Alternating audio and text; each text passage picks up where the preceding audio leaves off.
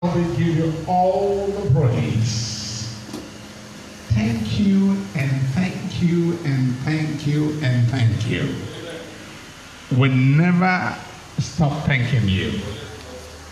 We give you all the glory in the name of Jesus. Amen. Take a seat. We're going to do something this morning.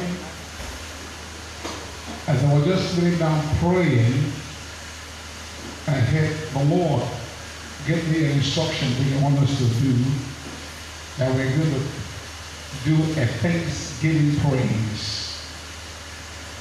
And I just remember what happened in the Oron as I went to preach. A pastor shared a testimony that what happened to a man and his wife. His wife was kidnapped.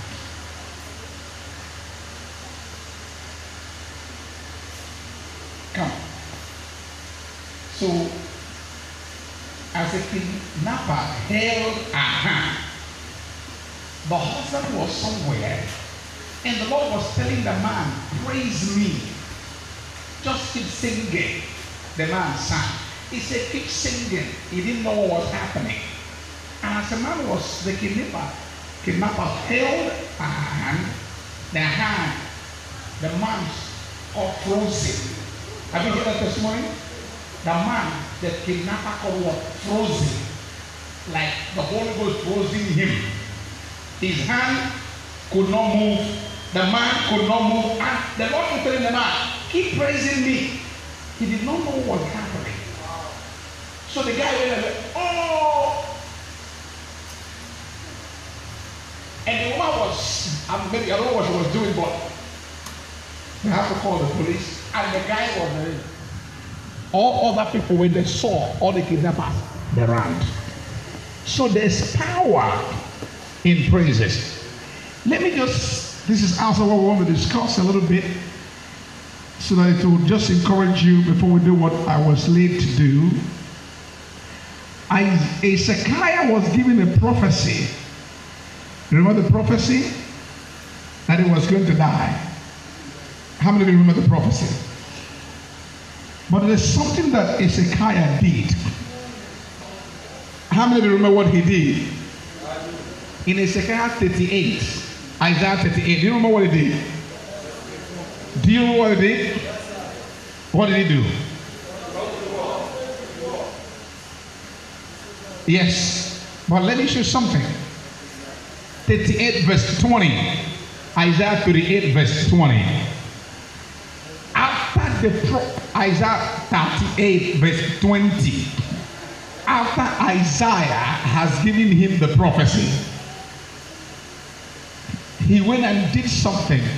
The familiar one that we remember is always come to the world to do what? To pray. But this is what he did to activate and to speedize the fulfillment of the prophecies. Did you understand? When a prophecy is given, there are what is called anti-prophecies. I'm sure you know that. And so what do you need to do to get the prophecy fulfilled? Let's read verse 20 together. 1, 2, go. The Lord was ready to save me. Therefore, we will sing my songs to tried instrument all the days of our life in the house of the Lord. Now, so it takes the power of praise to bring down what? The fulfillment of what? Of prophecies. Now, remember there are two kinds of prophecies. Number one is the written prophecy, and the second one is the spoken prophecy. The one is prophesied by the man of God, by the woman of God. The other one is the prophecy that is written down. Like the Bible says, we have more sure word of what? Prophecies. So when prophecy is given, you have to activate it. You gotta force it to materialization and to manifestation. All right. So this is because the second time I've come again, I've heard Bishop talk about October. He kept mentioning October. So what you do is begin to praise him for what? For the fulfillment of that prophecy that was declared. So there are steps to get prophecy fulfilled. One, you believe the prophecy. Two, you speak into that prophecy. You key in by speaking the word. And then three, is praises. Four, you exercise faith to see the fulfillment of that prophecy. And five, you wait patiently. Six, you have a hope. Seven, expectation. These are the 7 steps to see fulfillment of prophecy. Let's stand together, and as we go to just praise him. I don't know why, but I think there's something that is coming. The Lord said we should just stand up and just praise him and thank him. What are you expecting? What are you expecting this week, this month? Let's stand, everybody. And we're just going to praise, we're going to do a thanksgiving. Thank him. I didn't